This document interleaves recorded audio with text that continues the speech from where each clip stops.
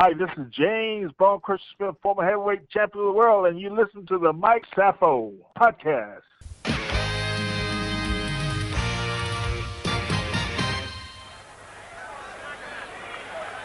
This is the main event of the evening. 12 rounds of boxing for the unification of the WBC and the WBA heavyweight championships. Introducing, in the red corner, fighting out of Magnolia, North Carolina, weighing in at 233 pounds, with a professional record of 19 wins, 5 defeats, with 14 KOs. Ladies and gentlemen, here is the WBA heavyweight champion of the world, James Bonecrusher Smith. What's going on, champ? Hello, how you doing? James Bonecrusher Smith. How crazy is it that 33 years ago you won the heavyweight title of the world and you're still referred to as a champ? How awesome is that? Oh, that's pretty special, man. You do one thing great and give it something all you have, and you be remembered as a legend for the rest of your life. I was always fascinated with your career because it was completely untraditional. Before you became a boxer, you were a basketball star. You go to the Army. You're a correction officer. I know everyone always wants to talk about boxing, but can we touch about before boxing? Because I find that so intriguing. Yeah, I was just an ordinary guy. Now, listen, were you a big-time basketball player? I was all conference. Really? And did you have any good college offers? Yeah, I played basketball in college, Shaw University in Raleigh. Are you a basketball fan now? Yeah. Now, listen, champ, don't tell me you're a North Carolina fan. I know you're down there. I'm a Kentucky fan. We're in the same bracket. Who do you like? Duke, Carolina. Oh, come on. I might have to end this podcast now. Duke and Carolina? That's horrible. That's Tobacco Road. That's my homies. Hey, so you leave college and you went right to the Army? Yes. And when you were in the Army, were you boxing in the Army or was that afterwards? Because I never got the full, I did a little bit of research on you. Was it beforehand or after that you started boxing? I started boxing in the Army. And boxing in the armed services, in the armed forces, do you fight only Army guys? Are you fighting Navy guys? Are you fighting other countries? How does that work? Well, I just boxed Army guys. And did you know you had this stuff? You knew you were good? Well, I hit guys in the right spot and they fall down. Hey, now after the Army, you become a correction officer down in North Carolina? Yeah, I spent some time with Joe Frazier in Philadelphia, and I met Larry Holmes and a bunch of the guys, Tex Cobb, Marvis Frazier, a lot of the guys, Michael Spinks. Mm-hmm. All the guys came through Joe Frazier's gym. And so, but now you're a correction officer. So, what made you do that transition? Well, I moved back to North Carolina, and I got a job with the correction system. My brother was working with the correction system, so he told me about it, and I was looking for a job, and I got married in 1980, and it kind of started from there. Now, I read somewhere that you wanted to fight in the Olympics. Was that true or false? No, I really didn't have a chance to fight in the Olympics. My story was a little different, and I just thought that the way I did it was the only way I could have done it. Now, James, now you're a correction officer. Now, I'm still missing that one gap. You're a great boxer in the Army. You're a basketball star. Now you're a CO. Where's that move to boxing? And when did you know you can be that good? Like you just retire and become a boxer? Yeah. I just went in the gym and started boxing. I made a decision to start boxing. And, I'd write a book later, Mad, Make a Decision. Now, obviously, you got a late start to the sweet science. Was that an advantage or a disadvantage looking back now? I thought it was an advantage because, sometimes guys, get out of shape, and I stayed in shape pretty much all the time. Now, I read on Wikipedia, so I'm pretty sure it's the truth, that your first fight on ESPN in Atlantic City, you got knocked out. That's not how a career is supposed to start. Well, it could start that way. It depends on you. Yeah, but, I dug down and evaluated my situation, and I dug in. Now, James, you win 13 in a row. Then you head to Wembley Arena in front of thousands and thousands of wild British fans. You take on the undefeated Frank Bruno, and you shock the boxing world. Take me to that fight and take me to the atmosphere that was there. Well, I stopped him in the 10th round. He was winning the fight, and all he had to do was move around, and he came to me, and that was good. You know, I was tired, and I hit him with that left hook. He fell back in the ropes, so I just kept following up with it. And before I knew it, he fell down, and I fell on top of him so he couldn't get up. Now, how was the atmosphere there? Was it just electric with all those fans? Yeah, 10,000 people. You got national television, and I was supposed to be a tune-up for him, and so I tuned him up. That's an awesome line. Now, after you win that, did you know then, okay, I belong in this business, this is for me? Yeah, because they had promised, the promoters had promised him a fight with a title fight with Larry Holmes, and Don King called me and offered me to fight with Larry. Now, after that incredible win, you're like a household boxing name now. You head to Nevada, and you fight who you just mentioned, Larry Holmes. Were you ready for that fight, or was fighting for the belt an opportunity that you just couldn't pass up? Well, yeah, I was ready, and Larry, I was a little bit at all with Larry. He had been champion 3 years when I took the fight, and he had beaten everybody, you know, and but I started digging into him, and I heard him in the fight several times, and but inexperienced, just couldn't take him out. Now, after that loss, you know, your career was up and down, a few wins, a few losses. And then the craziest thing, on 1 week's notice, James Bonecrusher Smith takes a fight up with terrible Tim Witherspoon at the world's most famous arena, the Mecca of boxing. How is that possible that you take up a fight, a heavyweight championship fight, 1 week notice against terrible Tim Witherspoon, who was great at the time? Well, Don King had promised me a title fight with Larry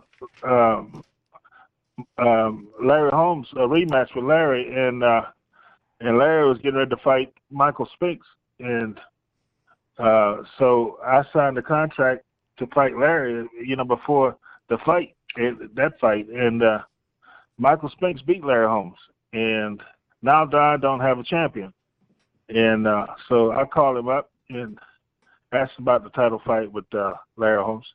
He said, well, I don't have Larry Holmes anymore. I said, well, I was old when I started boxing, and I can't wait around until you get another champion for me to fight. So he said, I'm going to reach out to someone that can get me some fights. And he said, well, I'll sue you. I said, well, I'll sue you too. So we started suing each other, and I fight Jesse Ferguson in Bermuda, fight David Bay in my hometown, Fayetteville, North Carolina. And I'm getting ready to fight a guy from New York, Mitch Blood Green, from New York in Fayetteville, North Carolina, get a call from Don, and he offered me a title fight. I said, Don, when is the fight? Who is it with? And where is it going to be? He said, well, I got some bad news about it. I said, what's that? He said, the fight is going to be a rematch with you and Witherspoon. Witherspoon beat me the year before, and so I took the fight, and like you said, the rest is history. How was the crowd in the Garden? I was in Madison Square Garden a few nights ago to watch Mick Conlon. It was in the Hulu Arena, a little smaller. Just tell me back then, how was a championship fight at the Mecca? Was it just the most incredible feeling, incredible fans, just an atmosphere of, like, euphoria? Yeah, HBO. I didn't have time. Everything happened so fast. I didn't have time to think about it. He didn't have time to think about it either, Witherspoon. And did you take into what happened with the loss and you're like, I can beat this dude? Were you confident going in there? I was mad, and I was just focused on what I had to do, and my thoughts were to take him out early, because that was at that time that was a 15-round fight, and the next fight was with Mike Tyson. It was scheduled for 12 rounds, and I took Tyson 12 rounds. First guy to take Tyson 12 rounds. I want to go back one thing, because you win the heavyweight title, the most prestigious belt title in the world. Is there any way you can even describe that feeling? I mean, the heavyweight championship, you're the best guy in the world. I mean, for no matter for how long, you at the pinnacle of boxing. More importantly, and then to do it against a guy that they beat you the year before, and to take him out in the first round, that's pretty awesome at Madison Square Garden. At HBO. I don't know if it gets any better than that. No, it doesn't. But I want to know something might be better. You win the title. How's that party in New York City as the champion? I want to know how the party was after you walk out of the Garden. I just spent some time with my family, and that's important. That's part of my mentoring program now, Champion for Kids, is that people spend time with their family, because life is short. Hey, yeah, let's talk before we talk about the rest of your career, because when I wrote to you, you texted me right back. Tell me about Champions for Kids, because it's a charity and a thing you do. Tell me all about that. Well, I started in 2004, and I founded it. It's a national mentoring program, and we raise money to encourage kids to make good decisions and provide scholarships for the kids, and now. But even better than that, 4 years ago I started the Boxing Legends Hall of Fame, and I was part of that first class. And last year, Michael Spinks and Ernie Shea was part of the induction process in Myrtle Beach. And this year, 2019, we want to recognize Jacqueline Frazier, Joe Frazier's daughter, Christy Martin from West Virginia, Pinklin Thomas, and Mike Weaver. Oh, that's incredible. And now what is it? Is it like a hole you can go down there, you can check things out? Is it more of just an award or recognition? Yeah, right now we're trying to find the right situation to actually have a building. At some point we're going to do a building, but I think we're going to do an RV first and let that be a mobile museum. And we just travel from city to city, state to state, and let the fans see the people. Oh, how awesome would that be? Pretty neat idea, right? Hey, James, can anyone donate for the Champion for Kids thing? How can people look into it and hopefully help out? Well, yeah, they can email me or call me my cell phone, and my cell is 910-658-3408, or email me at bonecrusher8@aol.com. And what I thought about, is there's people spending $100 to buy a brick, and when we decide to have an actual building in Myrtle Beach, you can have your name in the Hall of Fame. Now, you don't have to fight anybody. Well, hey, see, that's perfect for a guy like me. But now here's two things. One, I'm going to donate after this podcast. And number two, I thought I was cool because I had the former heavyweight champion of the world's phone number, and now you just gave it out over the air. So I don't feel too special anymore. Well, it depends on how much you're going to donate. Hey, James, you know... Sounds like a great idea now. In November 8th and 9th, we're going to have a Hall of Fame induction. Like I said, we're going to induct Pinklin Thomas, former champion Mike Weaver, Jacqueline Frazier's champion, and Christy Martin champion. So we want to invite everybody to come down, and you and everybody else to come down. And Myrtle Beach is a vacation destination. Let's have a party and recognize we're gonna play golf, and we will have on Friday, the 8th of November, we'll have a Boxing Legends a state representative convention. So what I've done, I've encouraged and invited people from different states to be a representative for the Boxing Legends Hall of Fame. And each year, to kick off the Hall of Fame weekend, we're going to have a convention for the state champions Hall of Fame convention in Myrtle Beach. That's unbelievable. You know what my grandfather told me about you, which I didn't know? Were you the first college graduate to win the heavyweight championship of the world? Yes, sir. Yeah, my grandfather, I told him I was going to have you on tonight, and he says, you want to know why he's great? He's the first one to be a college graduate. I said, I didn't know that. Now, did that get a lot of press at the time, or not really? Yeah, well, the sports writers, they didn't do a whole lot on that. Mm-hmm. But that's a big deal. Anytime you're the first in anything, it's a pretty big deal. Hell yeah, it is. But I'm telling you, you win the championship, and you were a family guy at the time, so you weren't out. See, I'll tell you this, James. I'm going to tell you the truth. If I win the boxing heavyweight championship of the world at the Garden in my hometown, I walk out with the belt on, with the boxing trunks on and just walk bar to bar. That's what I would do. So you disappointed me a little bit. I went home and went to sleep with my family. Unbelievable. Now, hey, we know about all the best things about being the heavyweight champion. You're the champ. You're the baddest man in the world. You're this, you're that. What's one negative thing about being the heavyweight champion of the world?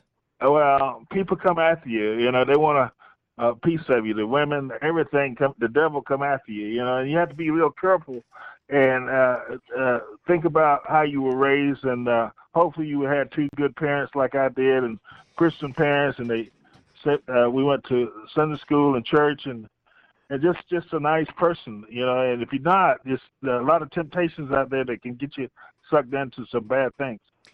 This might sound a little silly, but I want to go back to your charity. You're helping all these underprivileged kids. It's a lot different. Like, you came from a great household, you seem, college graduate. What made you want to give back? Did you see, like, maybe poverty or stuff that you wanted to always help?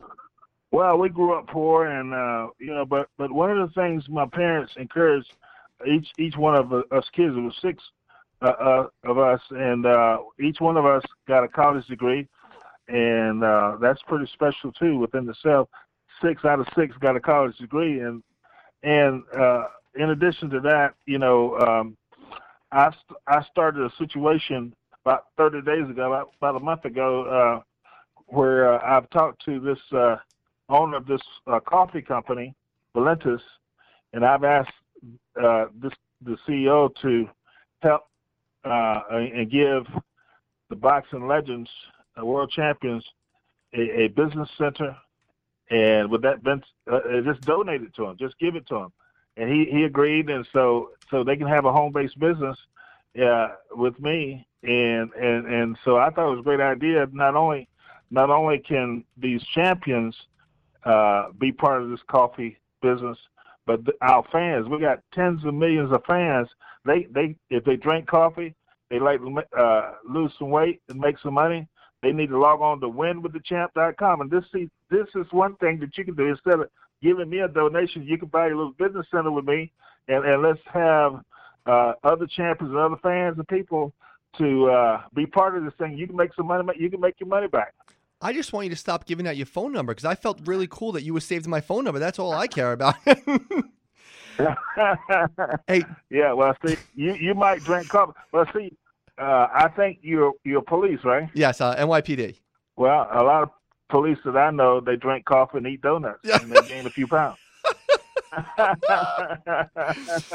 So you can drink some coffee, lose some weight, make some extra dollars. I love. Listen, all I care about is making money, champ. So that's all I'm worried about. Hey, can I ask you about I know every interview is about, you always get asked about Tyson and stuff.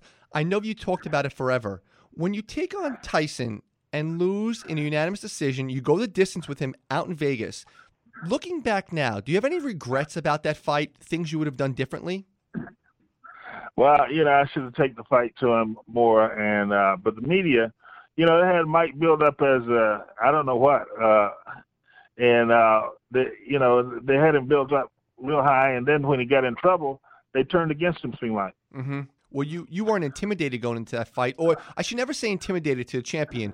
Did you believe the media hype? Was that a better thing to say? Yeah, well, yeah. I mean, because the media is very powerful. Mm-hmm. So they're telling you over and over again, Tyson's the greatest, Tyson's this. So you're believing it a little bit, right?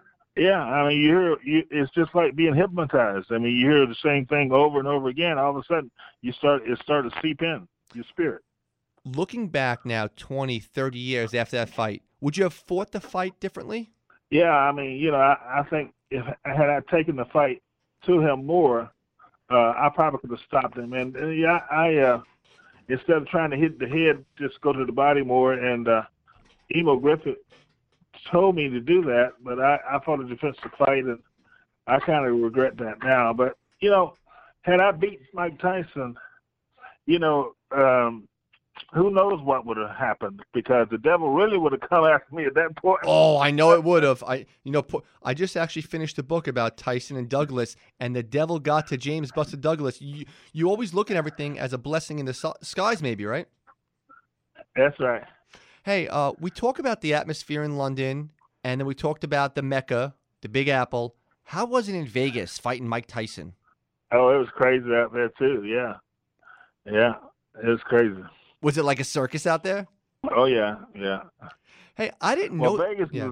Vegas is a circus anyway. Even if you're not a fighter, and even if you're not fighting Mike Tyson, but when you put all that together, it's real crazy.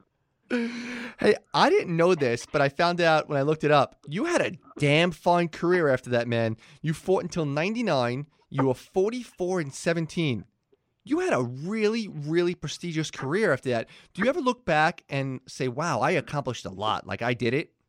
Yeah, but it's not over. You know, I'm still helping people, doing a lot of community service work, traveling the country, and I'm still working. Are you also an ordained minister? I think it said that on your site or when I Googled you. Is that true? Yes, yes. So James Bonecrusher Smith, he knows how to stay busy. Is that true? Absolutely. Couple more questions. Are you still a fan of the Sweet Science? You still watch it? Yeah, yeah. You know, I wish I was about 20 years younger. Yeah. You would love to be in this heavyweight division, wouldn't you? A lot of money out there now, man. Oh, is it? Can you imagine, James? Can you imagine you win? You know, you beat Witherspoon. Now, how much money you would make for one title fight? Can you believe? Can you even imagine it? Yeah, it's crazy, man. Dante Wilder, they bounced around $30 million for a couple fights. I mean, that's crazy. Oh, do you still love watching it? Who do you give me your top 3 guys you love to watch right now? Well, Mayweather. I don't know if he ever fight again. I still love to watch him. Okay. Wilder, I've seen him fight, and you know, other than that, I just don't follow it that much now. You know what? I find that fascinating. I have so many athletes on, and I always like, oh, so who do you follow now? And they're like, you know, Mike, this was my job. Yeah. And can I take this call and I come right back with you? Yeah, of course. I'll wait around. Okay, I'm back. Thanks, champ. Yeah, just a couple more minutes. I always find that fascinating that so many older athletes, boxers, wrestlers, baseball players, they don't watch the sport as a fan. I guess because it was your work. Is that right? Yeah.